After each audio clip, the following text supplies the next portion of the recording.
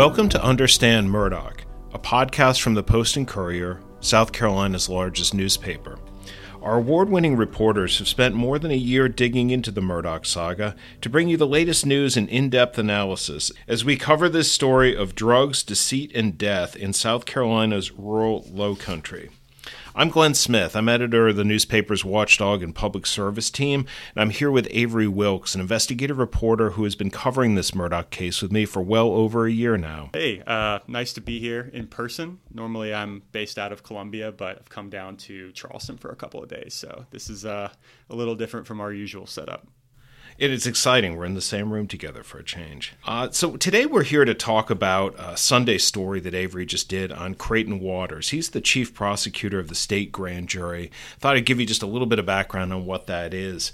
Formed by the legislature in 1989, the state grand jury works with the Attorney General's office to investigate complex cases generally that cross multiple jurisdictions. They look into things like gangs and corruption and drug cases, fraud, and a lot of these things all intersect here in the Murdaugh case.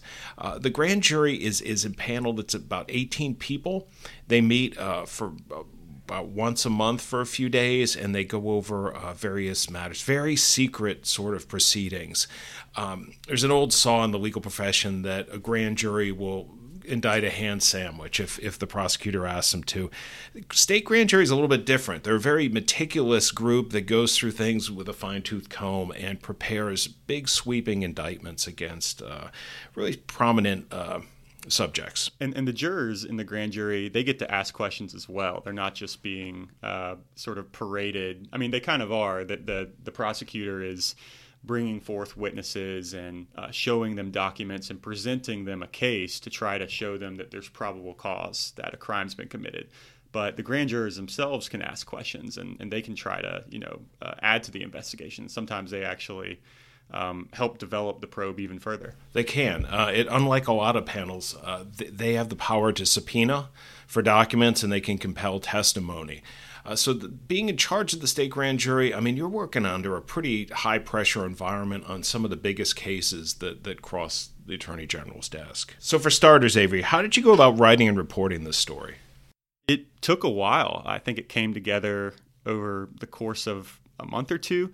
I've obviously been working on this Murdaugh case basically full-time for probably about a year now, and I was always curious about Creighton. And so as I interviewed lawyers and sources and, tried to, through the course of my normal reporting about learning what was going on in the Murdaugh story, I would ask people about their impressions of Creighton, as well as his co-counsel in this case, Don Zelenka, who's a legendary lawyer in the Attorney General's office and has been there basically forever.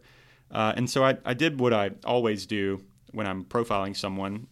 Once I decided to actually write this story, which is to read basically every story that's ever been written about them. I go through a sort of, it's like a program that's called Newsbank that's offered through the library, and just, punch their name in and go back as far as I can and really read everything every time they've been mentioned in a newspaper story. And that helps me sort of learn about who they are, where they're from, what jobs they've held in the past, other potential sources I might be calling for this story. So that's always kind of my first step. And I wasn't really sure for a lot of this process what the story angle was. I just knew that I was interested in who this guy really was, what makes him tick, and really how he might stack up at trial against Murdaugh's defense attorneys, who are much better known, I think it's fair to say, Dick Harpootlian and Jim Griffin, very charismatic, very magnetic personalities, very experienced, and I knew that people from all over around the country, we've got listeners in this podcast from New York and Seattle. They're all going to be tuning in and watching this on Court TV and other live streams, and this is going to be South Carolina's O.J. Simpson trial, essentially. So I wanted to give those people a sense of who this guy is that they're seeing in the courtroom and what makes him tick and what drives him and why he's taking this case so seriously.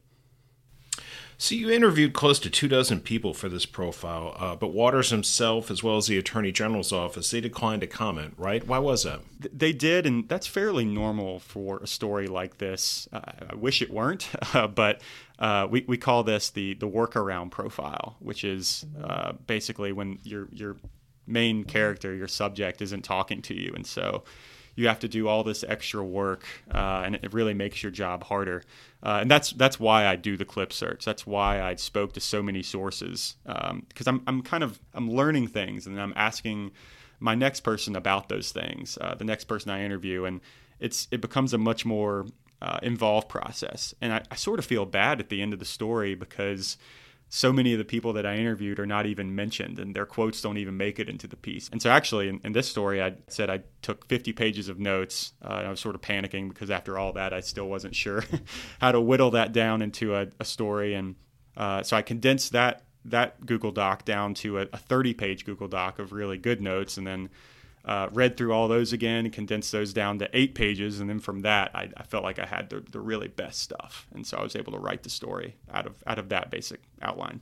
So I think that's how you really come up with a good, well-rounded profile. I know from doing a lot of these myself, sometimes the thinnest profiles are the ones where you actually talk to the person you're profiling, because they're sort of laying their own legend on you. Exactly. And sort of framing it as it's human nature to best suit them. It's much more interesting, I think, to go back to the beginning, see how these people were raised, see who their friends were, to find out what makes them tick and what has driven them to be in these positions today. And I think that's what you came up with here. So what did you learn while writing this profile about Waters' upbringing and how he came to be in charge of the state grand jury? Yeah, I learned he is a Columbia native. He's the son of a well-respected local lawyer in town who goes by the same name, Samuel Waters. His name is Samuel Creighton Waters, and so is Creighton's name, but Creighton obviously goes by his middle name. I learned that he was a talented musician, even at a young age, and I got a bunch of pictures of him playing as a kid, playing guitar. He also read a lot for a kid his age, especially books about history and war, and his friends really saw him as different back in even those early days and saw him as this really smart guy who was always trying to use big words and work them into his everyday conversation. So as I wrote in the story, it really didn't surprise anybody that he wound up at the University of South Carolina's Honors College, which in recent years has been recognized as the top-ranked public honors college in the country, which, personal plug, I also attended and graduated a few years ago. And then after that goes right into USC's law school. And I thought it was interesting that he actually graduated in 1996, which was 2 years after Murdaugh did. He was a 1994 graduate.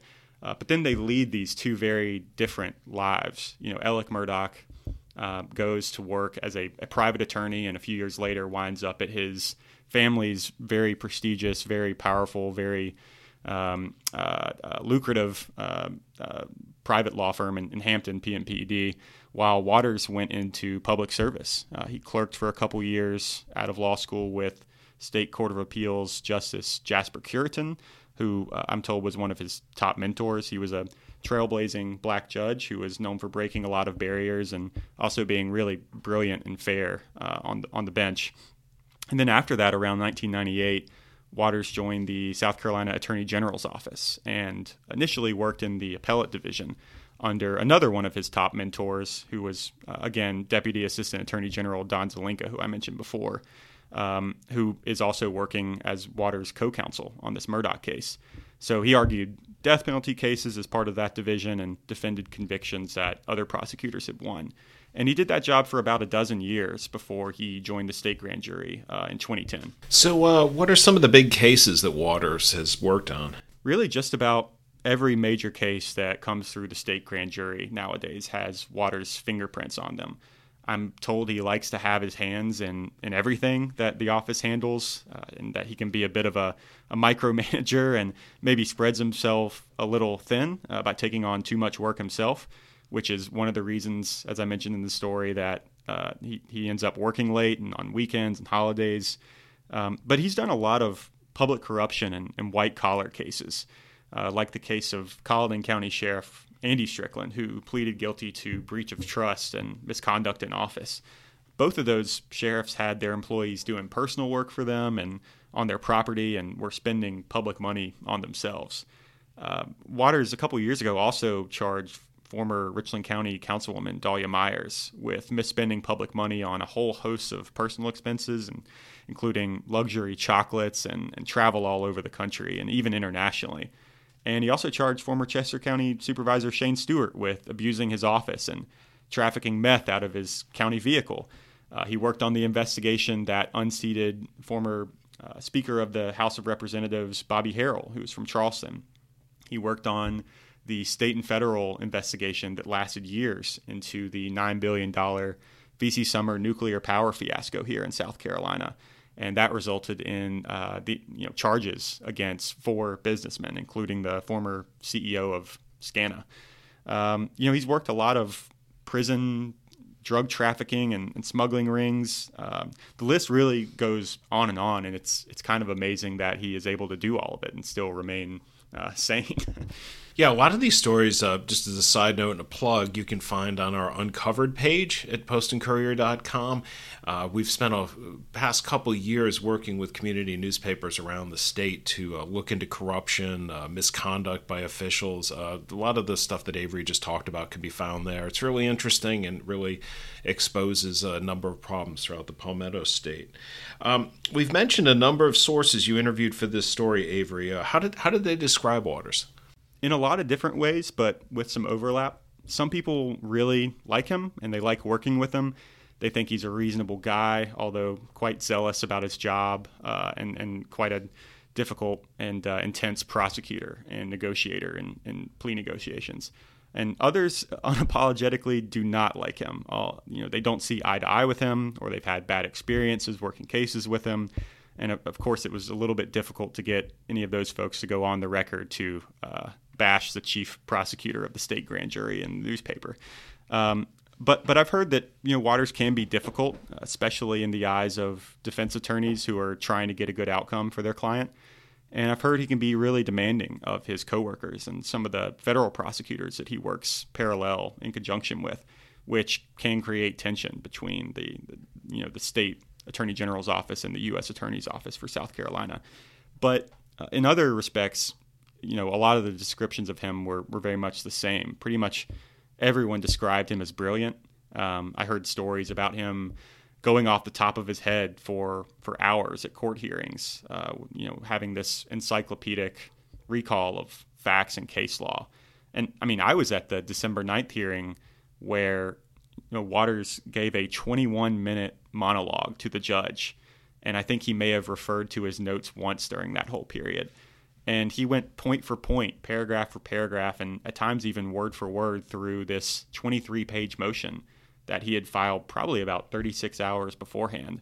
And that was all about the state's theory of why Alec Murdaugh allegedly killed his wife and son.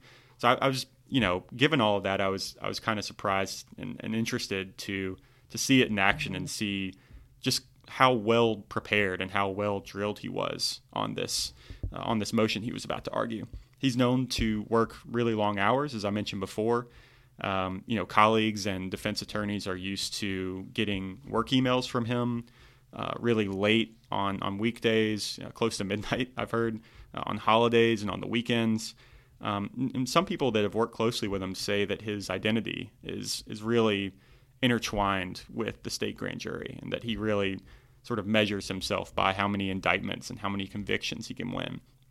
But I have heard concerns that he maybe spreads himself too thin and takes on too large of a caseload at one time, just because he really likes to have his hands in everything that the office does. So it's not at all uncommon for attorneys to go into public service like that and work for, a few years at the AG's office or the local solicitor's office or maybe the U.S. Attorney's office even, and then quickly jump off into private practice and cash in and make, 2, 3, maybe even more times the salary there than you would in government work. Creighton Waters has not done that. You mentioned in the story that he stayed at the AG's office for years despite having the opportunity to leave and go make more money in private practice. Why do you think he's turned down these opportunities and stayed the course as he has? Yeah, he's been there for 24 years, the last dozen of which have been with the state grand jury. And if you read the story, you probably noticed that a lot of the sources for the story were people like those you mentioned. They started off in one prosecution office or another, and wound up becoming trial attorneys or defense attorneys. And there's nothing shameful about that, but there are some people like Waters who just really enjoy the public service aspect of their jobs and are really interested in delivering justice to the bad guys, which is something I heard about him many times. My sense from talking to people is that he really loves working with the state grand jury and really enjoys wielding all of that investigative power you mentioned earlier. His friends say he has a really strong moral compass, and this job basically gives him a chance to go after the bad guys and root out systemic corruption in institutions, whether it be at the state house or at a big business or some sort of nonprofit. He is able to sort of sick the grand jury on institutions and people that are misbehaving or that are setting the state back in some way. And I think he relishes that power. I didn't get into it in the story, but going back to the moral compass thing, I heard a lot of stories about that sort of illustrated that from his friends and people who know him. But one that I wish I'd been able to get into the story and just couldn't was about one of his friends, Josh Hubbard, who was actually a bassist in the band he plays in. Was telling me about a time they were, hanging out by a creek at Folly Beach in the Low Country, and Waters was tossing Hubbard's cast net, which is probably like a $30 net, into the water. And typically, when you throw a cast net, you tie the string around your wrist so you can reel it back in. But he'd forgotten to do that, so this $30 net was floating away, and Waters' response to that was to hurl himself into the creek after it, fully clothed, to get it out. And really wasn't a big deal to lose that kind of thing. But that's the kind of guy he was. That's what Hubbard told me. He's the kind of guy who would borrow your car with the gas tank half filled and bring it back with a full tank of gas. And the other stories I heard, and one that I mentioned in the article was this story about Greg Harris, who's a Columbia defense attorney, and his plea negotiation with Waters a few years back. Harris was defending a former Department of Transportation employee who had been caught up in a corruption sting and had been indicted by Waters and the state grand jury. And Harris was trying to get his guy, a favorable outcome. So he asked him for a light sentence, and Waters really balked at that and basically said, I can't do that because that's going to send a terrible message. And the next guy, it's not going to stop the next guy from doing the exact same thing. And we also told the story of the time that Waters was unhappy with a plea deal that federal prosecutors had reached with the Berkeley County School District CFO, who had been charged with stealing more than $1 million from taxpayers. That CFO, Brantley Thomas III, he had gotten 5 years in federal prison after pleading guilty in federal court. But Waters just didn't think that was enough, so he went and charged the guy with a whole bunch of other state offenses and got him 11 years in prison in state court. So just a couple examples of sort of, I think, what Waters relishes about the job. Our local listeners will certainly remember that Brantley Thomas case. That made a lot of headlines here in the Low Country a few years back. He was a pretty mild-mannered CFO guy, very quiet, I guess, capable of his job, doing ledgers and books and things, not the most exciting work, but it led this double life in which he was stealing lots of money and living this pretty high-on-the-hog life. Some parallels here to the Murdaugh case. Yeah, it sounds familiar. Although Alec Murdaugh clearly charged with taking a lot more cash and abusing life in a whole bunch of different ways. Perhaps a story people aren't as familiar with, and a big revelation in this story, is that Waters, who seems to be this by-the-book state prosecutor, has this rock star alter ego. How did you come across that? Yeah, I was really happy to learn that. I play guitar myself, though not particularly well, and I've played in bands before, though they weren't particularly good. But I thought that was something that humanized him and made him relatable in a way that perhaps he didn't come off before. So I heard about Waters' guitar playing from a couple of different sources. I believe they were trial lawyers who have worked with him on cases, and there was one telling me about how Waters was the kind of the kind of guy who you could be in a screaming match with during a plea negotiation. But then as soon as the clock hits 5 and, everybody punches the card, you could go out to a concert with them, and how they would go over to, grab a beer at the Tin Roof and listen to live music, or at the Senate hearing, Columbia. And so I was asking, what kind of music does he like? And, was told he's a big fan of rock and roll and used to be into the Iron Maidens, and I believe still is into Iron Maiden. I was also told that there were, videos of him playing guitar on YouTube. So I go on this YouTube deep dive and find videos of him playing, and he's very, very good. He's playing the Eagles, and he's playing Leonard Skinner, and, songs I grew up listening to with my dad. Hey, me, what you wanna do? I think I could stay with you for a while, maybe longer if I do. I keep falling in and out of love. Felt like I was watching this whole other person than the person that I saw, in the suit and tie in the courtroom for all these Murdaugh hearings. So then I found the name of his band, which is Sole Purpose, and I found him on Facebook and sent them a message and got in touch with the lead singer and one of the former bandmates. And they, agreed to talk with me and gave me all this great stuff. They gave me videos and photos of Waters playing music. I met with the lead singer, as I said, Zeke Bennett, at a Starbucks in Columbia and interviewed him for a while. And he wasn't really used to dealing with the media, and he seemed a little uncomfortable with the whole process. So I was trying to explain to him what I was doing with this profile and why. And I told him, people are going to be tuning into this thing from all over the country. So I want this story, this profile, to be full of details that make him, your friend, a real three-dimensional person to the people watching and reading about this trial, not just some nameless, faceless suit standing there in the middle of the courtroom. And so I think in that respect, this was a really good aspect of him that we were able to write about. And I do think that helps humanize him and makes him a more sort of relatable character in this whole saga. Okay, well, that's all for now. As always, stay tuned with the Post and Courier for the latest updates in this case. You can follow us on Twitter at Post and Courier. You can find all of our latest coverage on our Murdaugh landing page, postandcourier.com/Murdaugh. We'd love if you can send questions, feedback, and tips to our Murdaugh email. That's Murdaugh@postandcourier.com. Please also take a minute to leave us a review wherever you get your podcasts, especially if you like the show.